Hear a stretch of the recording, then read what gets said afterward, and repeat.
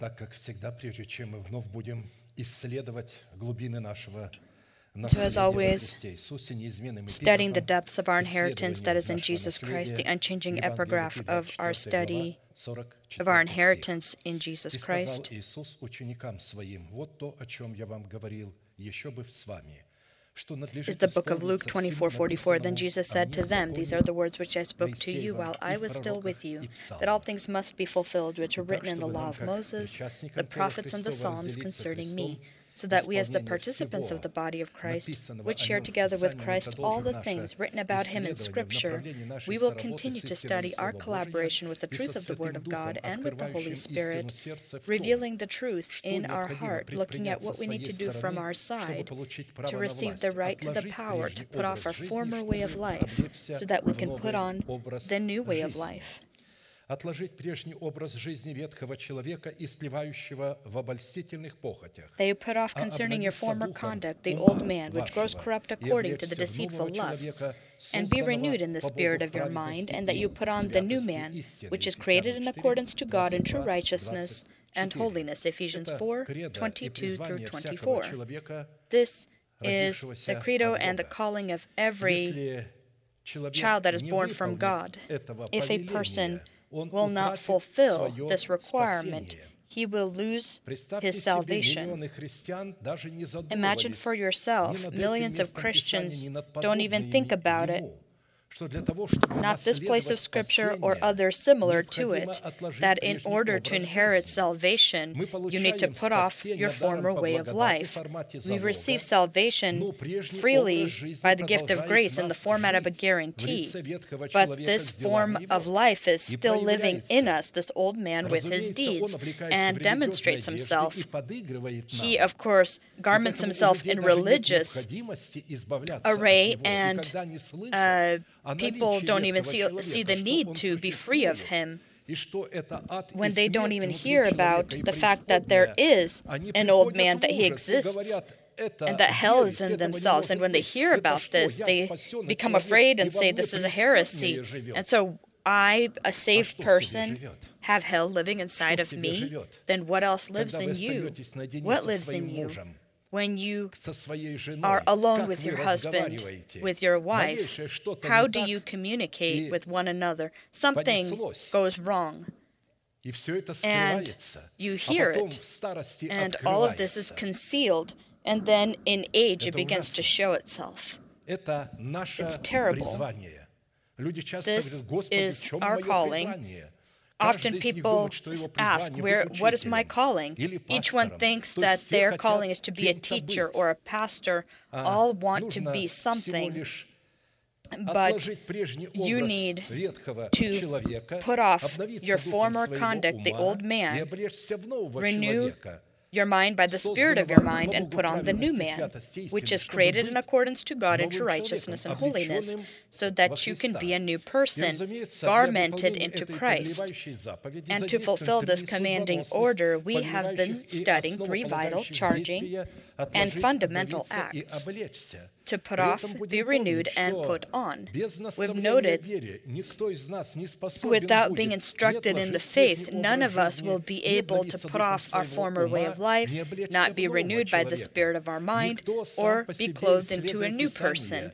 No one, for by themselves, studying the Scriptures and praying and fasting, will achieve this goal. They will actually distance themselves from that. The more a person begins or attempts to personally study what needs to be done for himself or interpret for himself, the more or further he will be from the calling that he has, because there is a structure of the body that exists. And in this structure, there are people whom God endows. He gives them delegation so that they be carriers of His revelation. Not all can carry it. They can be carriers upon the condition that they follow this order, that they will receive it by hearing the preached word of the person who is a father from God, and not for themselves determine what is good and what is evil.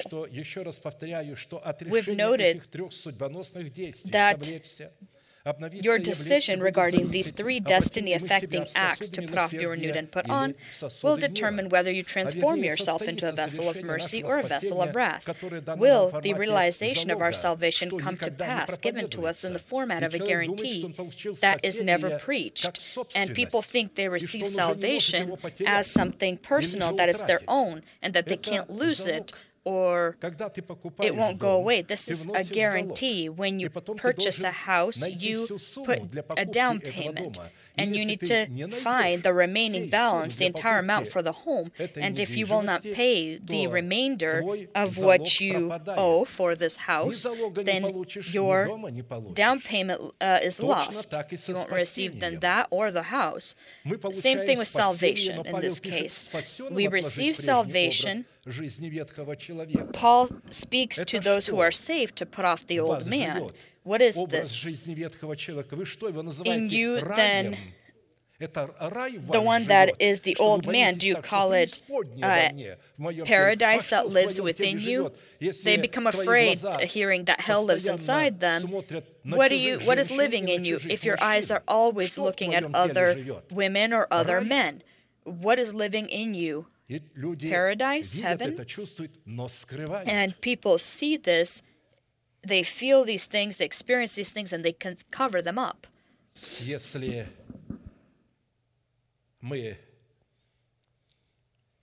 If we will not understand this, will not receive it, and will not understand that salvation is given in the format of a guarantee, you need to make it your own, then we will lose it forever, and this will result in our names being forever blotted out of the book of life, although they may have been written there at one time. There are moments when God speaks and He says, I will not blot your name out of the book of life. And there are other moments where He says, I will blot you out. I will vomit you out of my mouth. Many experience shipwreck in their faith for the reason that they either are led by their mind, calling their mind God, or are led by someone they vote for, or one who has placed themselves and calls himself a Messiah, not being one. Messiah is one that's sent. Not having been sent, a person thinks that if he receives a prophecy that he's sent. And in my life, I've heard and seen many when foolish men were trying to command, and unfortunately, they remained as foolish. Nothing changed. And when this person was delegated to pastorship, the way that he remained, but would get then worse and worse. He would degrade. If God places a person before He places them, He gives them His wisdom. This person will have God's wisdom. He will carry it inside of himself. And God chooses such people before they're born. And He watches after them and allows circumstances in their life in order to test them and prepare them for this great calling, for this goal. In a specific format, we've already studied the first two questions and have been studying the third question. What conditions do we need to fulfill so that by the means of an already renewed mind, we begin the process of clothing ourselves into the power of our new person that is created in accordance to God in Christ Jesus, in righteousness and holy truth? This again is a process. This is not a 3-day encounter. This is sanctification, and it is within the span of our entire life. We do this while we're in this mortal body. Only when we put on the heavenly body physically, literally, there will not be a necessity, because the body will be then in the likeness of our spirit as it is. But our body is not like our spirit today. The spirit is immortal, the body is mortal. And if it is mortal, then in what heaven are you living in? As they state, they don't have a hell. Relevant to this, we looked at a series of parables and events. We became familiar with the condition that we need to fulfill in order to, by the name of God, El Elyon, or God Most High, destroy the stronghold of death in our body in the form of reigning in its sin, identifying the essence of the old person with his deeds, so that we can forever thrust him out from our body into hell with noise, and afterwards erect the kingdom of heaven in the place of the stronghold of death. We will remember that before we thrust him out into hell, we need to first bind him and lock him up in a prison inside of our soul, so that our soul would become a prison for him, one of the places in our soul. We bind him where he will not have any more power over you. One who is not able to bind him will not be able to thrust him out. In order to thrust out the old person with his deeds, we need to first bind him. I give you power. Whatever you bind on earth will be bound in heaven, and whatever you loose on earth will be loosed in heaven. And people, instead of binding their old person, are trying to bind demons that they don't need to bind because you can't bind them. You can rebuke them, you can rebuke them, you can command that they leave, but you can't drive out the old man as a demon, put to death the lusts and other things that are in your body, these sins, and there's a list of them where it says put to death. Is this a heaven in you or hell? People say it's not possible. I'm Christian, and what hell is inside of me? What is in you then? It says put to death these things that are in you. So we being then saved, we have fornicate, other things, all these other things that will be living inside you, unclean things. You don't rebuke them or drive them out as demons. You put them to death, and the only way to do this is by the process of the truth of the cross of Christ, collaborating with the truth of the cross of Christ. We need to know how our cross collaborates with the cross of Christ and how our faith collaborates with God's faith. If we don't know this, then nothing will work.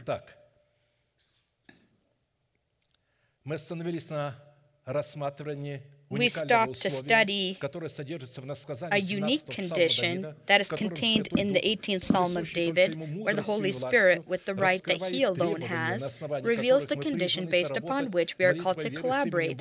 Our faith prayer with the name of God El Elyon, which is in Hebrew, this is Most High, and this condition is that in the circumstances of our hardship in life, when we are putting off the old man, we can call upon the Most High as to our God and confess the faith of our heart, stating who God is to us in Christ Jesus, what God has done for us in Jesus Christ, and who we are to God in Jesus Christ.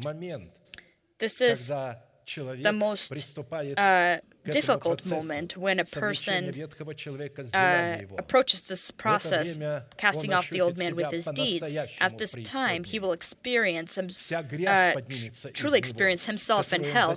All the filth will come out of him that he until this time did not see or even suspect that it would live inside. But in order to thrust it out, you need to see what's living there. You need to cast off the garment, the cover, the religious or pseudo-religious or pseudo-holy garments, to cast that off, to see what's there. And Paul acknowledged that, which is why he became free of it. Without acknowledging that, we can't become free of the old person. We've noted that this metaphor is one of the most powerful and voluminous symbols demonstrating the collaboration of our renewed mind as King David and the name of God Most High, and the confrontation of our carnal mind in the form of King Saul and reigning sin as our old person with his deeds. And so 3 kings living in one body. 2 kings, they find something mutual between one another. Saul releases Agag, the king of the Amalekites. David would never have done this. David would destroy it later. The kings of the Amalekites and the people don't think that Saul did not do, but they work against David. And imagine in yourself, in your body, there's a battle, and it's hard to live when there's a total war happening within your body, and it is to possess your heart. The goal is to possess your heart. Мы отметили, как я сказал, we note it is by the means of the confession of the faith of our hearts, stating who God is to us in Jesus Christ and what God has done in Jesus Christ and who we are in Jesus Christ. God receives the required basis he needs, or the proper grounds he needs to join the battle for our earthly bodies in order to shame the reigning in our bodies sin, the old person, by the power of redemption, and forever cast him out into hell with noise. In character, the prayer psalm of David contains 3 parts where we see an example of the character of legitimate prayer. And this is for kings, priests, and prophets. There's a big difference between a prayer of a king, priest, and prophet and the prayer of a simple man that received salvation as a gift of grace. He is not yet a king, a priest, or a prophet, although he deceives himself because one that is in his likeness, who is also ignorant in the word, from the stage reads that we are kings and priests to God. You see, brothers and sisters, it's written here that we are kings and priests to God. Amen, hallelujah, and everyone shouts, Amen, hallelujah.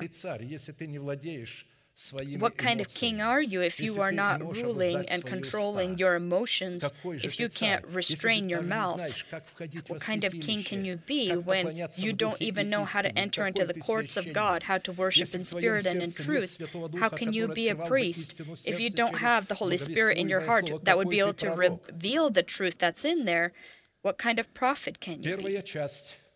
The first part of this psalm identifies the condition of David's heart and the state of David's heart as a warrior in prayer. The condition of his heart was grounds for the legit status of his prayer.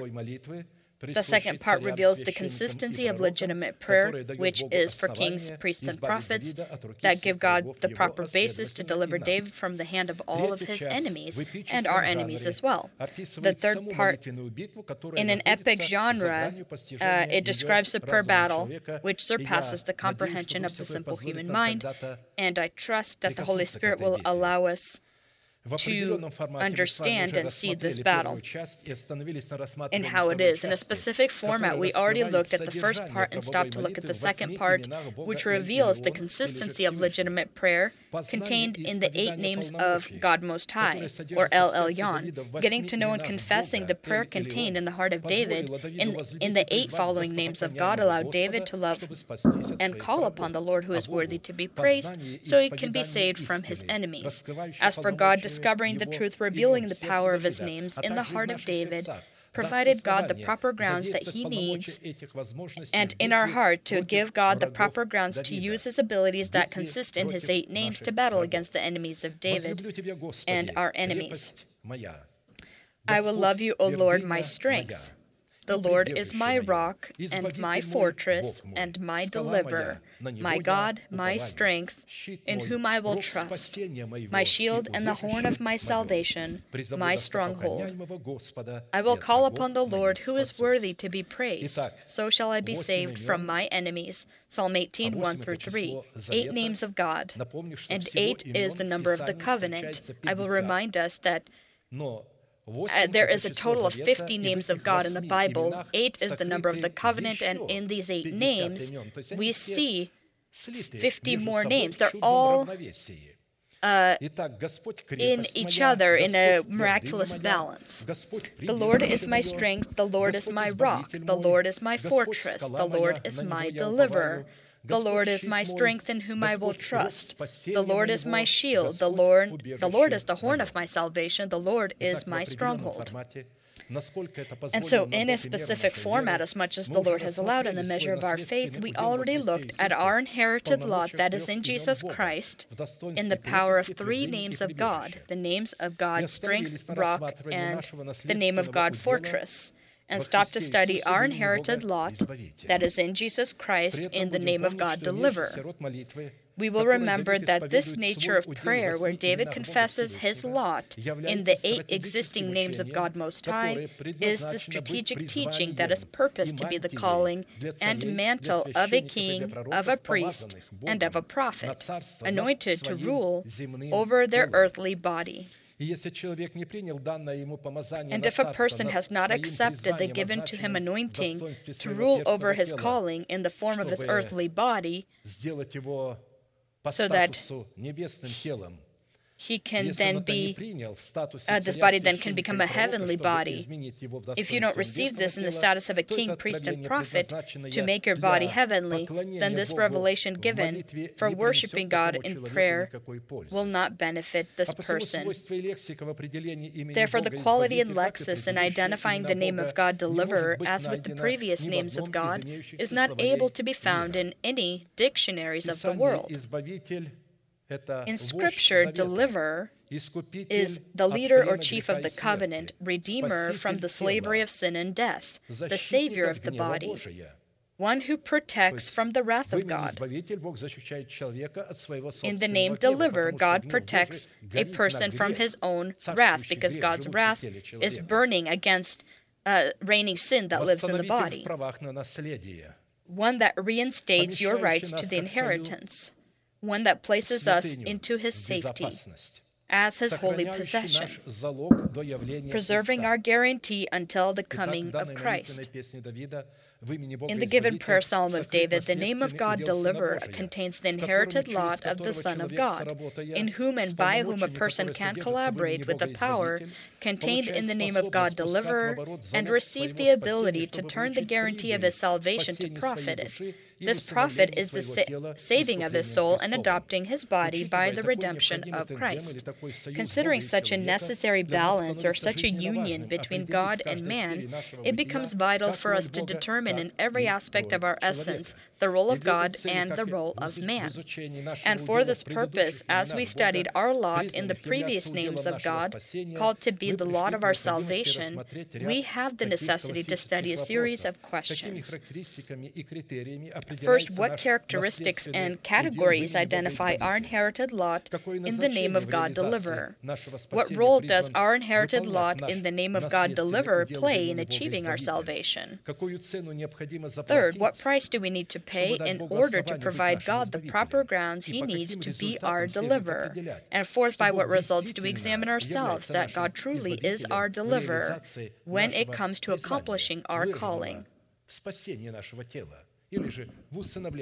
And this is, again, the salvation or the adoption of our body by the redemption of Christ. Not having clear and comprehensive answers to these questions that we are able to receive exclusively by being instructed in the faith within the strict order in which the body of Christ functions. The structure of theocracy needs to be within the church. We will not have the ability to invest our silver in the form of our guarantee of salvation. And this means that without strictly obeying the preached word of the person that possesses the authority of a father from God and his helpers, we will not have the ability to receive profit in the form of the fruit of righteousness from the seed of guarantee that we have invested. This is written, for all the promises of God in Him are yes, and in Him amen, in Jesus Christ amen, to the glory of God through us. 2 Corinthians 1:20. Apostle Paul says that not a single promise of God can a person receive without the apostles. It is through them, by being instructed by their word, that they will plant. In a specific format, we already looked at the essence of the first three questions and stopped to study the fourth question. By what results do we examine ourselves that God truly is our deliverer when it comes to accomplishing our calling? In the previous service, we already looked at the first sign by which we can judge that God is our deliverer. I will remind us of it. The first element is that we know that our tent is in peace and that we are able to visit our home and find nothing amiss or not in place. Second element by which we can determine that God is our deliverer will be joyous lips that sing to God about the deliverance of our soul from those who seek to hurt us. Psalm 71, 20-24. You who have shown me great and severe troubles shall revive me again and bring me up again from the depths of the earth. The depths of the earth, the center of the earth. David says that he was there. He knows when in the body there's hell.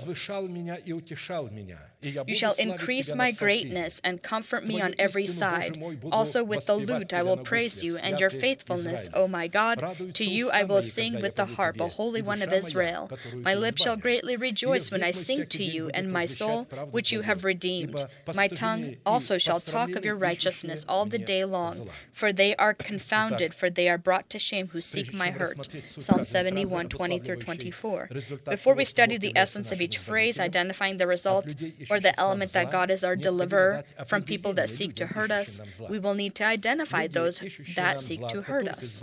People who seek to hurt, from whom the Lord delivers us, are very organized powers of darkness under the control of the fallen cherubim, which includes, first, our flesh being supported by the old person, the carrier of the program of the fallen cherubim that we inherited from the sinful life of our fathers. Second, our mind in the form of Saul, a harsh man that attempts to take the place of God in our body, who resists the intelligent aspect of our spirit. Third, our nation, which contains the world and all that is in the world, that is being directed by princes of darkness, by the lust of the flesh, lust of the eyes, and the pride of life. Fourth, the house of our Father, attempting to claim the first right in our life and power that belongs to God. Fifth, wicked and lawless men that support the wicked, that fill the churches of saints. And they often present themselves as godly people. Sixth, the spirit of deception that is led by the prince Mammon, that takes on the form of angels of light and impersonates the Holy Spirit in wicked and lawless and ignorant men as well. It is specifically our reaction to being delivered from these enemies that identifies that God is our deliverer. It is by the phrase, "You who have shown me great and severe trouble shall revive me again and bring me up again from the depths of the earth," that we can determine, when casting off the old man with his deeds, that we are submerged into the depths of the earth, and by baptism in the death of the Lord Jesus, afterwards are delivered and led out from the depths of the earth by the resurrection of Jesus. The baptism of the water, spirit, and fire, Christ died and was put into the ground, and we were buried with him, and we in our body need to experience all that. Because hell is linked directly to the earth. As the heavens are linked to the earth, that hell is also linked to the earth, and they lead a battle in our body to possess the human heart. By the phrase, "You shall increase my greatness," we can determine that God lifts us up above those that rise against us, and from the violent man he delivers us. It is God who avenges me and subdues the people under me. He delivers me from my enemies. You also lift me up above those who rise against me. You have delivered me from the violent man. 2 Samuel 22, 48-49. It is by the phrase, "and comfort me on every side," we can determine the mercy of God in the form of his precious promises that support and comfort us. Unless the Lord had been my help, my soul would soon have settled in silence.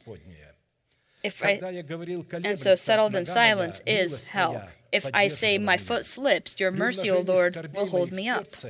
In the multitude of my anxieties within me, your comfort delights my soul. Psalm 94, 17-19. It is by the phrase, "Also with the lute I will praise you, and your faithfulness, O my God. To you I will sing with the harp, O Holy One of Israel," that we can determine the presence of joy of the Lord that belongs to the righteous ones. Not just the justified ones, but those that, being justified, perform righteousness. Rejoice in the Lord, O you righteous, for praise from the upright is beautiful. Praise the Lord with the harp, make melody to him with an instrument of 10 strings. Sing to him a new song. Play skillfully with a shout of joy, for the word of the Lord is right, and all his work is done in truth. Psalm 33, 1-4.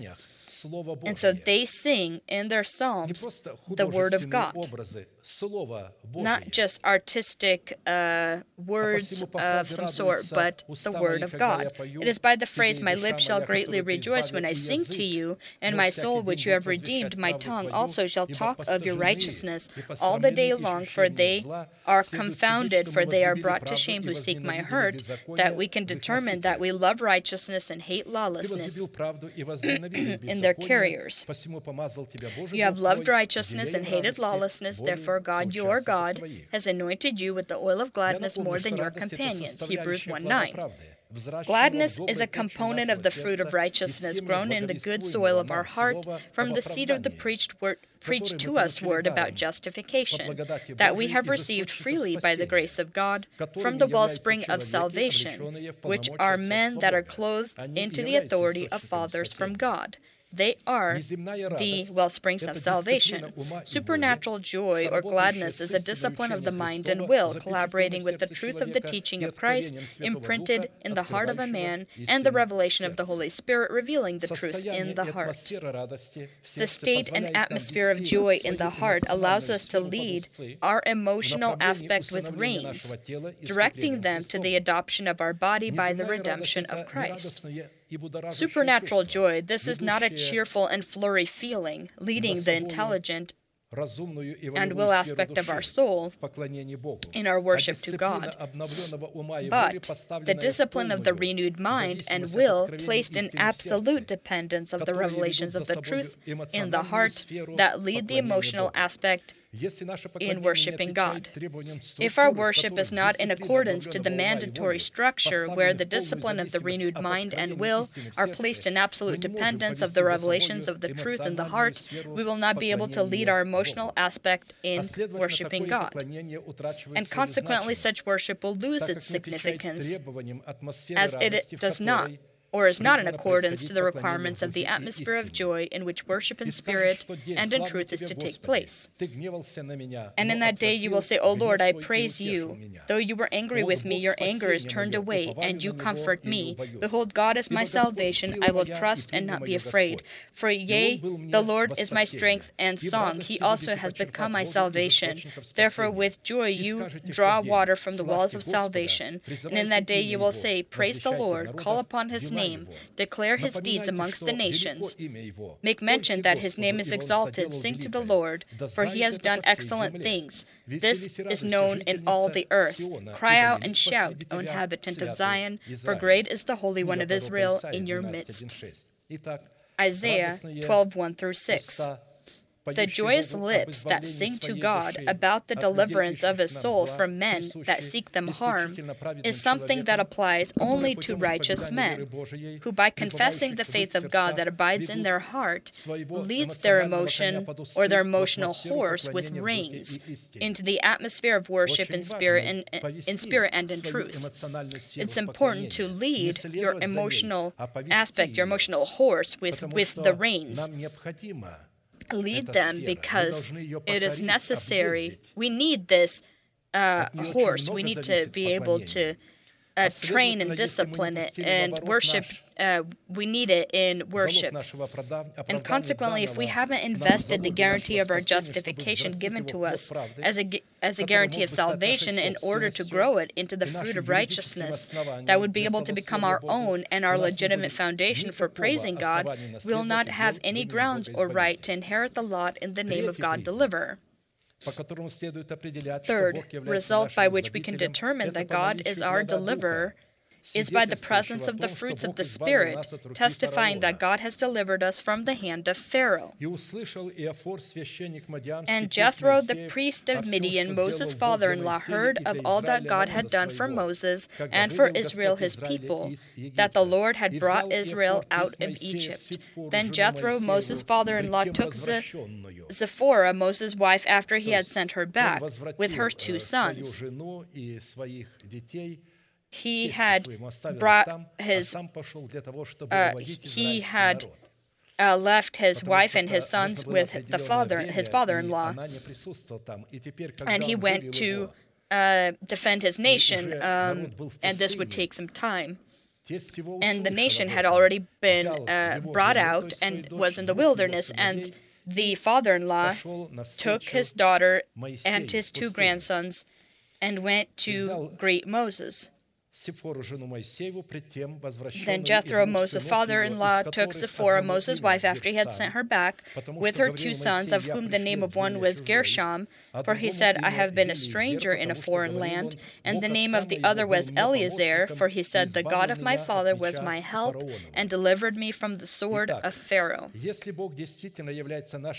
If God truly is our deliverer from the sword of Pharaoh, then like Moses, he will have, or we will have evidence of our deliverance in the fruit of 2 sons, Gershom and Eleazar. Relevant to this, we need to determine who in our life is Pharaoh and his terrifying sword.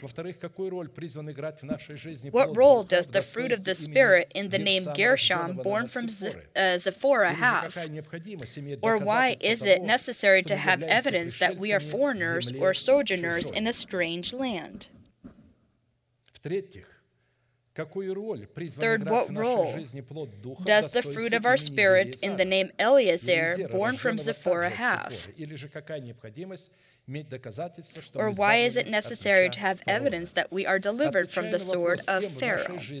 Answering the first question, who in our life is Pharaoh and his terrifying sword, we need to immediately note that Pharaoh in our life is the intelligent aspect of our soul that we have not yet lost in the death of our Lord Jesus. The symbol of the sword of Pharaoh is our tongue or our mouth that is not yet cleansed by the fire of the Holy Spirit, which is why these particular doors do not yet have a watchguard, this watchguard being gentleness, in order to keep and protect them.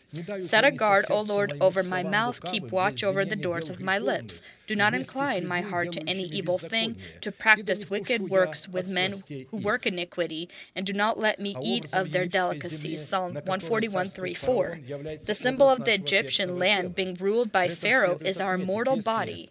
We note that if Moses is a symbol of our new person, who possesses the virtue of a king, priest, and prophet, the Pharaoh is the intelligent aspect of our soul that is anointed by God to rule over our body.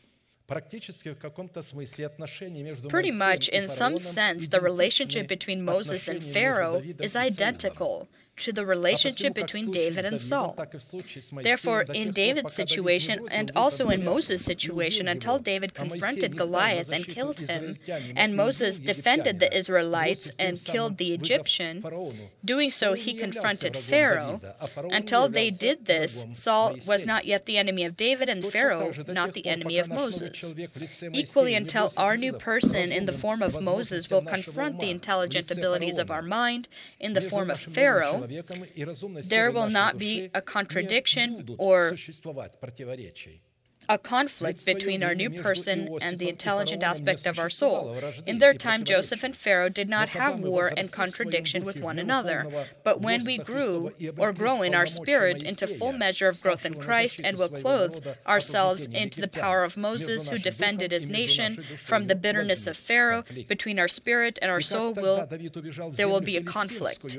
And as when David ran into the land of the Philistines from Saul, who was pursuing him, and Moses ran into the wilderness, into the land of Midian, from Pharaoh who was pursuing him, the land that he called foreign.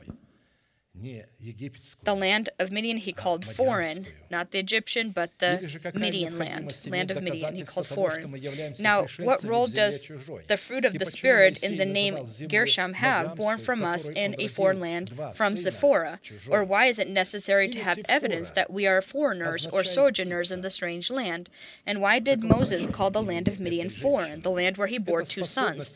The name of Zipporah means bird. This is the ability being in our mortal body to receive and be a carrier of information that is not of this earth. Considering the fact that due to marriage, Moses and Zipporah were one body, Moses in his spirit possessed the ability to be fertilized by the seed of the preached word about the kingdom of heaven, from which he grew the fruit of righteousness in the form of Gershom and Eleazar. We are looking here symbolically. For example, when Moses was in the land of Egypt, he, according to God's command, land called the land of Egypt the Lord's. The land of Midian he called foreign, but the land of Egypt he called the Lord's. So Moses said to him, as soon as I have gone out of the city, I will spread out my hands to the Lord, the thunder will cease, and there will be no more hail, that you may know that the earth is the Lord's. Exodus 9:29. Pharaoh claimed this land for himself, but God had brought forth 10 plagues so that he would prove to Pharaoh that it belongs to God. We sometimes convince ourselves, this is my body, I do whatever I want with it. But God says, no, this is my body, this is not your body. You are no longer your own. You don't belong to yourself. You are redeemed by the blood of the Lamb. You are purchased with the precious blood. You no longer belong to yourself. This is what God was trying to prove to Pharaoh through Moses. Upon Sinai, God, before leading his nation into the land of Canaan, gave Moses one command that became law for Israel. The land shall not be sold permanently, for the land is mine, for you are strangers and sojourners with me. Leviticus 25:23. And in all the land of your possession you shall grant redemption of the land. In other words, not just the Egyptian land, but also the Canaanite land was God's possession. But the land of Midian was not God's possession. He called it foreign. And this is not all. When Apostle Paul gave the church instruction regarding consumption of anything offered to idols, he, inspired by the Holy Spirit, called the whole earth with all that it yields the Lord's. Eat whatever is sold in the meat market, asking no questions for conscience' sake. The earth is the Lord's and all its fullness. And if any of those who do not believe invites you to dinner and you desire to go, eat whatever is set before you, asking no questions for conscience' sake.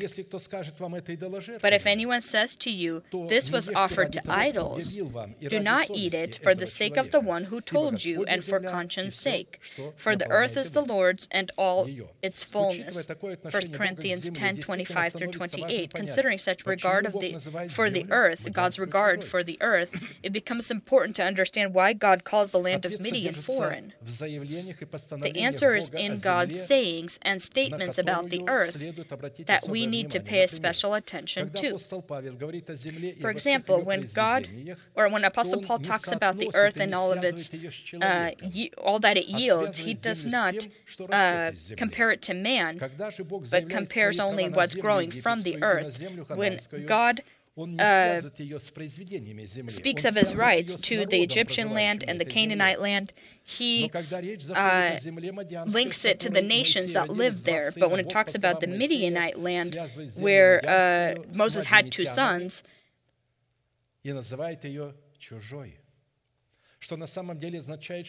looking at the nation there, he calls it foreign. God, by the reasons that he alone has, rejects this land as his own. As in the parables of Christ, when a specific category of people desire to be called God's possession because they, by God's name, they rebuke demons and perform miracles, the response that they received was not what they wanted. Away from me, I never knew you. You were always strangers, I never knew you. And when God appeared in a dream to Joseph, husband of Mary, he told Joseph that the child that will be born of Mary will save his own people, the seed of Abraham. And when Jesus comes to rapture his chosen remnant, only those will be raptured whom he calls his own.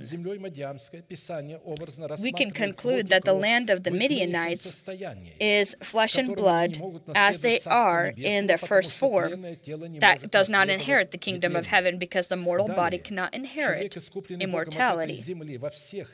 A person that is redeemed from God is a stranger and foreigner wherever he is, because the earth is a temporary place for one that is redeemed by God. The permanent place of one that is redeemed by God is the new heaven and new earth, upon which righteousness dwells. And so why then to have evidence of being delivered from the sword of Pharaoh that represents within our mouth the law of sin and death, we first need to have evidence in the name of Gershom that the land of the Midianites Midianites is that it is foreign. He gave him the name Gershom because I became a foreigner, or a stranger in a foreign land. The Midianite land is named after Abraham's fourth son that he had with Keturah, which was his second wife after Sarah had passed away. God saw this land of the Midianites, and these people had led the nation of Israel to sin, which was why the Moabites, Ammonites or Moabites, shall not enter the assembly of the Lord even to the 10th generation. None of this descendants shall enter the assembly of the Lord forever, because they did not meet you with bread and water on the road when you came out of Egypt, and because they hired against you Balaam the son of Beor from Pethor of Mesopotamia to curse you. Nevertheless, the Lord your God would not listen to Balaam, but the Lord your God turned the curse into a blessing for you, because the Lord your God loves you. You shall not seek their peace nor their prosperity all your days forever. You shall not abhor an Edomite, for he is your brother. You shall not abhor an Egyptian, because you were an alien in his land. The children of the third generation born to them may enter the assembly of the Lord. Deuteronomy 23, 3-8. As the Canaanite land, the chosen by God remnant, is the first fruit of God and God's holiness, the mortal body of a man that is redeemed by God from the power of sin and death, is the first fruit of God and God's holiness, where the Holy Spirit lives. And of Gad he said, the son of Jacob, Blessed is he who enlarges Gad. He dwells as a lion and tears the arm of the crown of his head. He provided the first part for himself, the primary part for himself. Because a lawgiver's portion was reserved there, he came with the heads of the people, he administered the justice of the Lord and his judgments with Israel. Deuteronomy 33, 20-21. And so the status of a foreigner and sojourners in the land of Canaan, and the mortal body is the Holy Spirit. He also is here as a foreigner, and he in the status of a foreigner. He is here temporary together with us. But who am I and who are my people that we should be able to offer so willingly as this? Solomon is praying. For all these things came from you, and of your own we have given you. For we are aliens and pilgrims before you, as were all our fathers. Our days on earth are as a shadow and without hope. 1 Chronicles 29, 14, 15. The mortal body is not a sinful body. A sinful body is always a mortal body. When we are reigning sin, the old person in our body, the power of sin is done away with, and in our members we then our members then become slaves of righteousness. And the Holy Spirit then receives the proper basis to live within our mortal body as a stranger and sojourner. When the old person is bound, the body no longer is sinful. If it's sinful, the Holy Spirit can't live there. For your body to be a temple of the Holy Spirit, you need to bind your old person, so that reigning sin would not rule in your body. As it is written, if you love me, keep my commandments. And I will pray the Father, and he will give you another helper, that he may abide with you forever, the Spirit of truth, whom the world cannot receive, because it neither sees him nor knows him. But you know him, for he dwells with you and will be in you.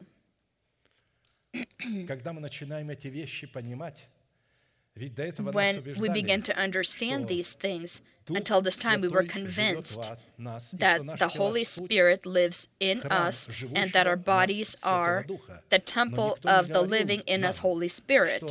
But no one has ever told us that in order for our body to be the temple of the Holy Spirit, it is necessary to eliminate reigning sin or bind him, take the control or power from him, remove him from the throne, take power from him. When it talks about removing or taking away power, is to remove from the throne. He lives, but he's living in a cell. He is imprisoned. And so if my body was not yet the temple of the Holy Spirit, but construct a temple for idols, hell. But when I have bound this old person according to God's mercy by being instructed in the faith, and have bound him into a prison, the Holy Spirit then at this time comes and knocks only into that door that where the old person is already bound, in whose heart the teaching of Christ is imprinted. The conscience is cleansed from dead works. There the Holy Spirit knocks, so that he can come and become the master of your life. Then your body obtains the status of a temple. Until this time, it not yet is the temple of the Holy Spirit. It is an idol house for the old person that lives there. If a person says, "What? I need to hate my soul?" I will never hate my soul. I was familiar with two sisters that appeared very spiritual, even in my eyes, because I was still very young, and they would come to us and they would be fascinated with sermons and were very known as spiritual. And when we came here to the Americas, they also were here. As soon as I had stated that we need to reject our soul, they left the church. They said that I'm in error. And they said this is not something to do. And so they did not want to understand those things. That who will hate their soul, only that is the one that will reobtain it. If you love it, you will hate it in the state that it is right now. It is not subject to you. It's not obedient. It wants to serve God independent from your spirit. And so the fruit of the Spirit in the form of Gershom, who is born from Zipporah, testifies of the fact that we are strangers and foreigners in a foreign land. And we consider ourselves dead to sin, living for God, proclaiming that non-existent deadness to sin as existent. He needed to receive evidence in the Midianite land, which was foreign to him, that he is a foreigner, a stranger, a sojourner. He will be a stranger in the Egyptian and Canaanite land also. But that land is God's possession. The Egyptian land is God's possession, belonging to God. He said the earth is the Lord's. The land of Midian, however, is a foreign land, and flesh and blood does not inherit the kingdom of heaven in the state in which it's in. And here we need to have evidence that we are strangers in this foreign land. Third question, what role does the fruit of the Spirit in the name of Eliezer, born from Zipporah, have? Or why is it necessary to have evidence that we are delivered from the sword of Pharaoh? Because he said, when he had bore Eliezer, God has delivered me from the sword of Pharaoh. Until this time, in the land of Midian, he had this threat continually over him, this risk over him. But when he bore his second son, and so, to be delivered from the sword of Pharaoh, that is from our own tongue, that is able to kill us or destroy us, or to give us eternal life, as it is written, a man's stomach shall be satisfied with the fruit of his mouth, from the produce of his lips he shall be filled. Death and life are in the power of the tongue, and those who love it will eat its fruits. Proverbs 18:20-21. We need to love our tongue that proclaims eternal life, because it is in the power of the tongue. We talked about how Eliezer, born from Zipporah, is that Moses had the fruit of gentleness. Eliezer is also a symbol of the fruit of gentleness, a wholesome tongue. Moses was very humble, more than all men who were on the face of the earth, Numbers 12:3. A wholesome tongue is a state of a humble spirit or gentle spirit, representing the spirit, the tree of life, bearing its fruit each month 12 times. A wholesome tongue is a tree of life, but perverseness in it breaks the spirit. Proverbs 15:4. In the power of a wholesome tongue is life. In the power of a perverse tongue is a broken spirit. If we will not lose our soul that belongs in the death of the Lord Jesus Christ. A person that possesses a wholesome tongue is a person who has circumcised his heart and his mouth by circumcision that is not of man's hands, where he has bound in himself the old man and has taken power from him in his mortal body so he can give God the proper grounds in the time that he decides to convert or change his mortal body into a heavenly body. Receiving into your heart the promise in the form of a seed, the adoption of our body by the redemption of Christ, and growing from the seed the fruit of the Spirit, our Eliezer, a person then possesses testimony that he has been delivered from the power of the old person that is clearly written upon the tablets of his heart. God can easily read it because there's fruit. He by fruit determines. He according to that fruit determines that it's there. Such testimony gives God the proper grounds to, in the time that He decides, in the blink of an eye, to transform our mortal body into a heavenly body. And second, such testimony is a guarantee giving a person the right to meet the Lord in the air. The process of receiving and growing the seed of righteousness into the fruits of righteousness in a foreign land is clearly written and addressed by Christ to those who labor and are heavy laden. Come to me, all you who labor and are heavy laden, and I will give you rest. A person that does not have an understanding and does not acknowledge the fact that he needs to lose his soul, he is not one who labors and is heavy laden. Only when we, by being instructed in the Word, understand what our soul is and our mind that is not circumcised, that they are subject to the old person and together work against our spirit, that in our body there's nothing good, that we need to be free of that. Only then do these kings confront our spirit, and God speaks to that category that has this happening. Come to me, all you who labor and are heavy laden. These are not words for the world, and not even. And if that's not enough, not even for all the Christian people, this is not applicable to those that are called. This is only to the chosen. Come to me, all you who labor and are heavy laden, and I will give you rest. God does not plan to give rest to those who are called. They will perish because they have rejected the truth and God's order, and they themselves have built their own order. They have called their will God's will, and their intellectual ideas they call the ideas of the Holy Spirit. Take my yoke upon you and learn from me, for I am gentle and lowly in heart, and you will find rest for your souls. For my yoke is easy and my burden is light. Matthew 11:28-30. Learn from me, he says. And so gentleness and humility are things you need to learn. You need to be a student. If a person does not have the virtue of a student, he will never be able to learn to be gentle. His heart will never be gentle, and his mouth also will not be gentle.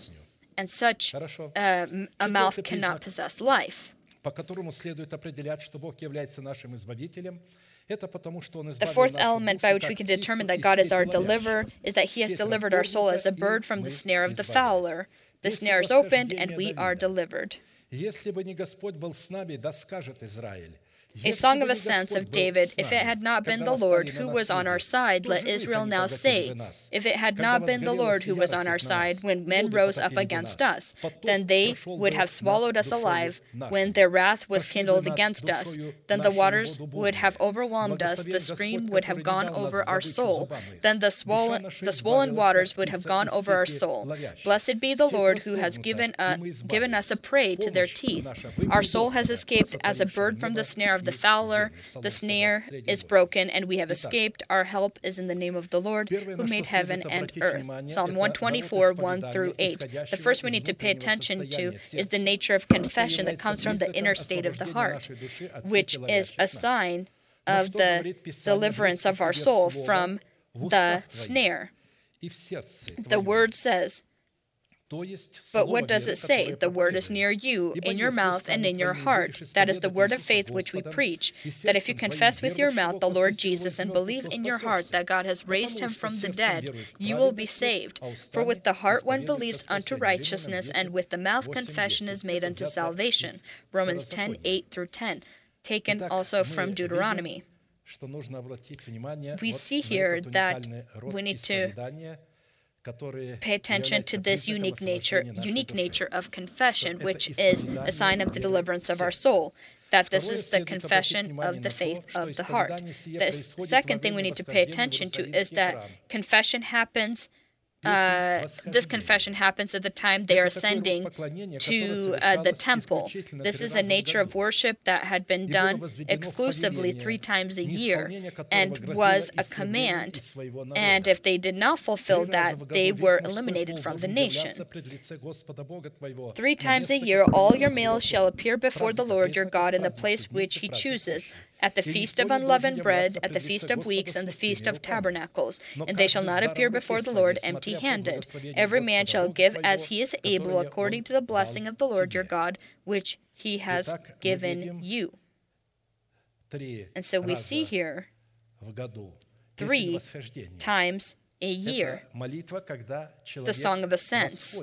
This is a prayer where when a person ascends to the temple in Jerusalem to worship God, into the Jerusalem temple, and he confesses that the enemy wants to devour him, and that he's free from the snare of the fowler. And so how are we to walk into this Jerusalem? 3 times a year. Ecclesiastes 5:1, walk prudently when you go to the house of God, and draw near to hear rather than to give the sacrifice of fools, for they do not know that they do evil. When I prayed,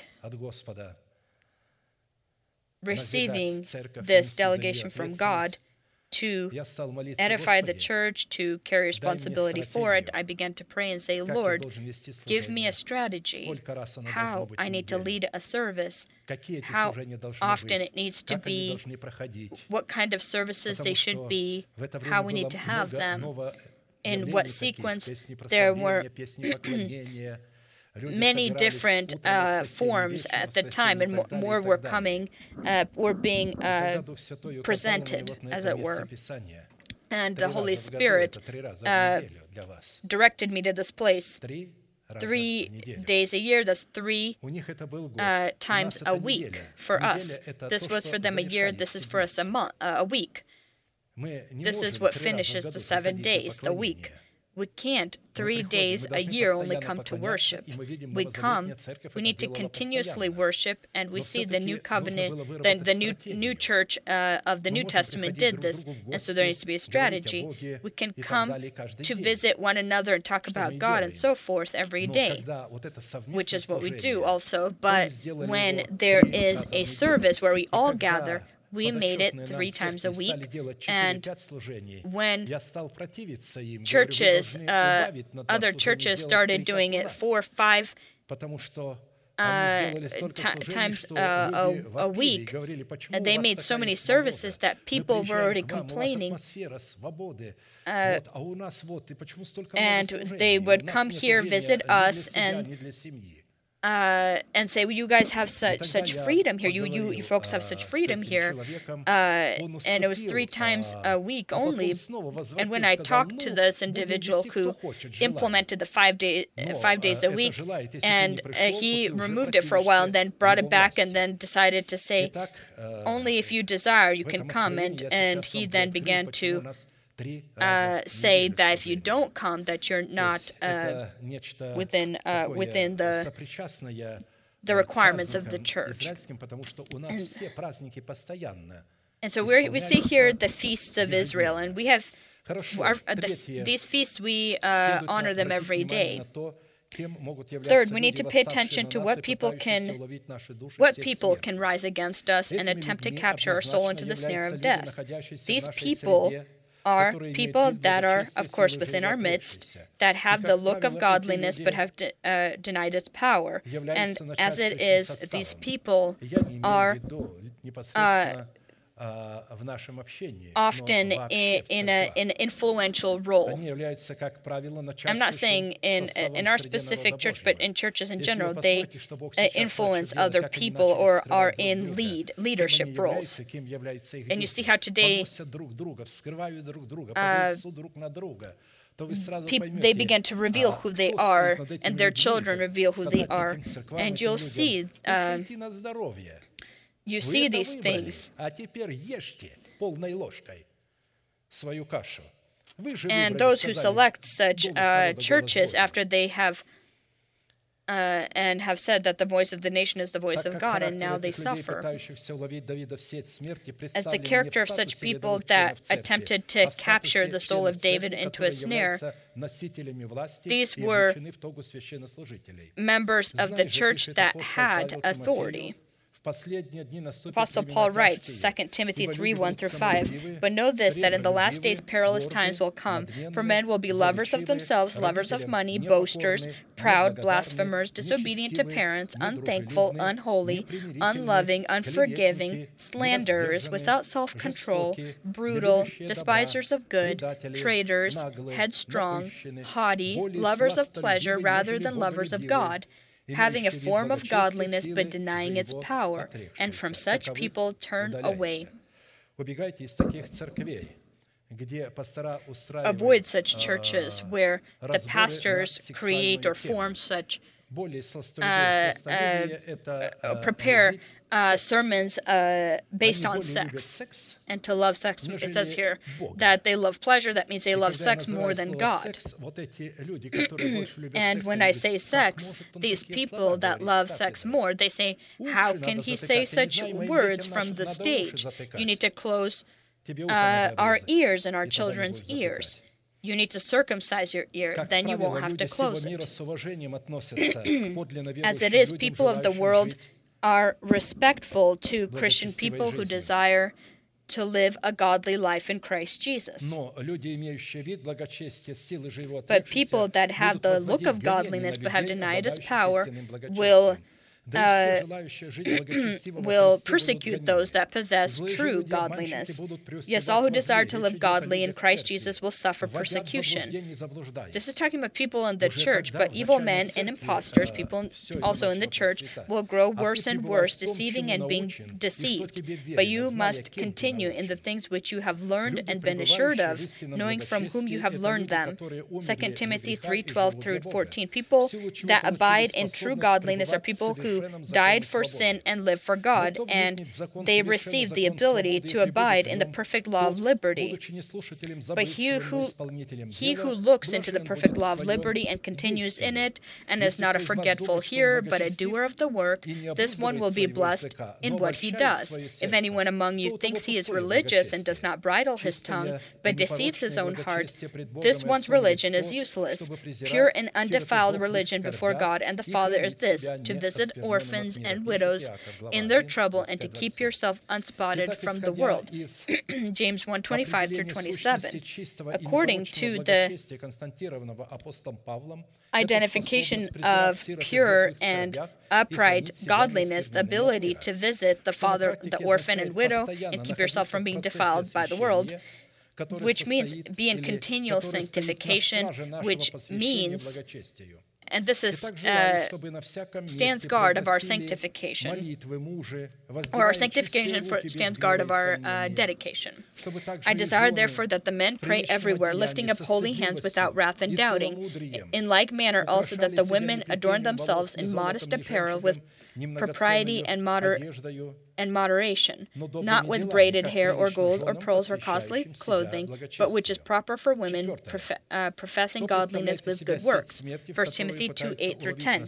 Fourth, what is the snare of death that these men are trying to catch us into? The snare of death is a form of deception where deception is presented as truth because they cloak it into specific texts of Scripture pulled from the full spirit of Scripture, and you can then, as in free will, interpret it as you want. Вот как об этом говорит Христос. Сеятель слово сеет. The sower sows the word, Mark 4:14 through 19. The sower sows the word, and these are the ones by the wayside where the word is sown. When they hear, Satan comes immediately and takes away the word that was sown in their hearts. These likewise are the ones sown on stony ground, who, when they hear the word, immediately receive it with gladness, and they have no root in themselves, and so endure only for a time afterwards. When tribulation or persecution arises for the word's sake, immediately they stumble. Now these are the ones sown among thorns. They are the ones who hear the word, and the cares of this world, the deceitfulness of riches, and the desires for other things entering in, choking the word, and becomes unfruitful. And so the seeds of the devil, he takes it away in what way? That he gives you a different word. God says, do not touch it. Another word comes. Did truly God say this? He doesn't deny that God spoke, but he questions, did God truly say? It's important that you just begin to listen to him. That's all that's important to him. These deceivers always say, do you always believe what your pastor says? I've heard this many times. I tell these people, do you believe everything that your pastor says? And they say, well, I'm not a fool to believe this clown. And I ask him, why are you in this church if your pastor is a clown, according to you? Imagine how they call the ones they have elected. They elect him and then calls him a clown and don't believe everything that he says.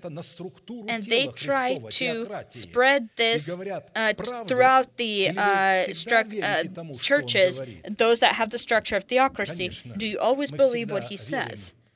Of course, we always believe the person when he is on stage and he speaks the word of God. Of course, there might be maybe some kind of pronunciational maybe issues, or the name is spoken differently, something minor, but that doesn't mean he's not speaking the truth. We're talking about the principal things. There's always a thought, not a word maybe that's not been pronounced as accurately as could be. Fifth, what conditions do we need to fulfill, and what means do we need to use to give God the proper grounds to deliver our soul from the snare of the fowler? So God can receive the proper grounds to deliver our soul from the snare of the fowler. It is necessary to perform the works of God. The work of God is to work hard, not to focus on things that are perishable but imperishable. And for this, it is necessary to receive the person whom God has sent, and not someone that we have voted for so that he can deceive our uncircumcised ears. And then you call him a clown, in their case. A person sent by God will possess the power of a father from God. He will carry the seed of the truth. Do not labor for the food which perishes, but for the food which endures to everlasting life, which the Son of Man will give you, because God the Father has set his seal on him. Then they said to him, what shall we do, that we may work the works of God? Jesus answered and said to them, this is the work of God, that you believe in him whom he sent. John 6:27 through 29. To believe the one whom he sent is collaborating your faith with the faith of God, listening to the words of the person God has sent. In the beginning, this was Jesus, and then it was people whom God has sent. Just the same thing, upon the same conditions, they received the mandate. So Jesus said to them again, peace to you, as the Father has sent me, I also send you. And when he had said this, he breathed on them and said to them, he said this to them, receive the Holy Spirit. If you forgive the sins of any, they are forgiven them. If you retain the sins of any, they are retained. John 20:21 through 23. If you say that today there's no apostles, then that means today there's no forgiveness of sins. Then you in vain are coming to church. You can't receive forgiveness of sins then. It is all the promises in him are yes, and in him amen, to the glory of God through us. And in here also, you can see here, and he sends If you forgive the sins of any, they are forgiven them. John 20:21-23. That means that we are to use, so that we can give God the proper grounds to deliver our soul from the snare of the fowler, is the preached word about the kingdom of heaven. In order to receive the seed of the preached word about the kingdom of heaven, it is necessary to prepare the soil of our heart, and by the cross of the Lord Jesus, separate ourselves from our nation, the house of our Father, and from our corrupt desires. Do not think that I came to bring peace on the earth. I did not come to bring peace, but a sword. For I have come to set a man against his father, a daughter against her mother, and a daughter-in-law against her mother-in-law. And a man's enemies will be those of his own household. He who loves his father or mother more than me is not worthy of me, and he who loves his son or his daughter more than me is not worthy of me, and he who does not take his cross and follow after me is not worthy of me. He who finds his life will lose it, and he who loses his life for my sake will find it. He who receives you receives me, and he who receives me receives him who sent me. Another place, Psalm 45:10-11. Listen, O daughter, consider and incline your ear. It's talking about the daughter of Zion. Forget your own people also. Incline your ear. If you don't incline your ear to listen, you will not be able to understand and comprehend these commandments. Forget your own people also and your father's house, so the king will greatly desire your beauty, because he is your Lord. Worship him. A person that has not lost his soul, that is, his nation, the house of his father, and his destructive desires of his soul, by the way of collaborating his cross with the cross of Christ, is poor, naked, blind, and pitiful. And if this person is not brought to Christ, which is God's representative or his delegated one, this person will never be able to become rich in the faith of God or understand what God has done for them, who he is for them, and who they are for him. Then one was brought to him who was demon-possessed, blind and mute, and he healed him, so that the blind and mute man both spoke and saw, and all the multitude were amazed and said, "Could this be the son of David?" Now when the Pharisees heard it, they said, "This fellow does not cast out demons except by the Beelzebub, the ruler of the demons." But Jesus knew their thoughts and said to them, "Every kingdom divided against himself is brought to desolation, and every city or house divided against itself will not stand. If Satan casts out Satan, he is divided against himself. How then will his kingdom stand? And if I cast out demons by Beelzebub, by whom do your sons cast them out? Therefore they shall be your judges. But if I cast out demons by the Spirit of God, surely the kingdom of God has come upon you. Or how can one enter a strong man's house and plunder his goods, unless he first binds the strong man, and then he will plunder his house? He who is not with me is against me, and he who does not gather with me scatters abroad. Therefore I say to you, every sin and blasphemy will be forgiven men, but the blasphemy against the Spirit will not be forgiven men. Anyone who speaks a word against the Son of Man, it will be forgiven him, but whoever speaks against the Holy Spirit, it will not be forgiven him, either in this age or in the age to come. Either make the tree good and its fruit good, or else make the tree bad and its fruit bad. For a tree is known by its fruit. Brood of vipers, how can you bring evil? How you, being evil, speak good things? For out of the abundance of the heart the mouth speaks. A good man out of the good treasure of his heart brings forth good things, and an evil man out of the evil treasure of his heart brings forth evil things. But I say to you that for every idle word men may speak, they will give account of it in the day of judgment. For by your words you will be justified, and by your words you will be condemned. To be demon-possessed is to be in the power of a demon or be under the impact or influence of a demon, and this possession is often in mimeness or blindness. He did not release foam or shout or scream. They just were blind and couldn't speak. Here we see two categories of possessed individuals. The first category allowed that people to bring them to Christ so that he heals them from their mimeness and their blindness. The second category was resisting the truth and constantly tried to discredit the teaching of Christ with their false godliness. People who have this false godliness, they are truly possessed, but they're not maimed or blind, but this one who is maimed and blind, he can't speak. He wants to be free from this. He can't speak, and he can't see. He wants to see, and God will find what is necessary to save his own children from this maimeness and this blindness. They brought an Israelite to him, not a Gentile, and he healed him. He healed him. Right now we will pray. Our time is up. We will bend our knees and our heads, and we will thank God for the word that we were able to receive today, so that God can establish it within our heart, now and forever. Amen.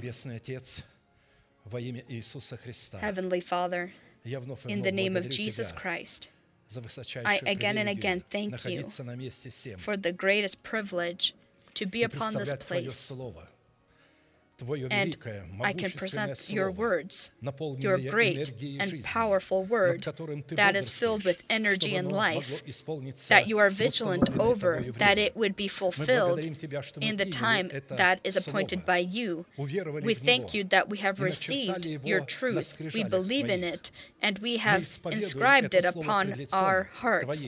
We proclaim this word before your face, and we thank you that we can consider ourselves dead to sin, living for you.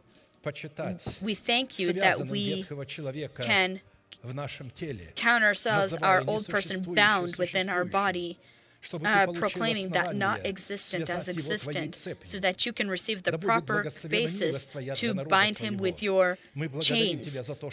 May your mercy be a blessing for your people. Thank you that we have received by faith the adoption of our body by the redemption of Christ, and can proclaim the non-existent heavenly body as existent, waiting until you fulfill this here on earth. We thank you that we are strangers in a foreign land. We thank you that we are strangers in your land. May your mercy be a blessing for us, because we wait for the new heavens and the new earth upon which righteousness dwells, where righteousness dwells. Thank you for the power to heal our spirit and our soul from sin. This is the most terrible of illnesses. Thank you that you heal us from maimeness and blindness, and have made our mouth able to proclaim your faith. May your mercy be a blessing for us now and forever. Amen. Our Father in heaven, hallowed be your name. Your kingdom come. Your will be done on earth as it is in heaven. Give us this day our daily bread, and forgive us our debts as we forgive our debtors. And do not lead us into temptation, but deliver us from the evil one. For yours is the kingdom, and the power, and the glory forever. Amen. And now let us proclaim our unchanging manifestation. Now to him who is able to keep you from stumbling and to present you faultless before the presence of his glory with exceeding joy. To God our Savior, who alone is wise, be glory and majesty, dominion and power, both now and forever. Amen.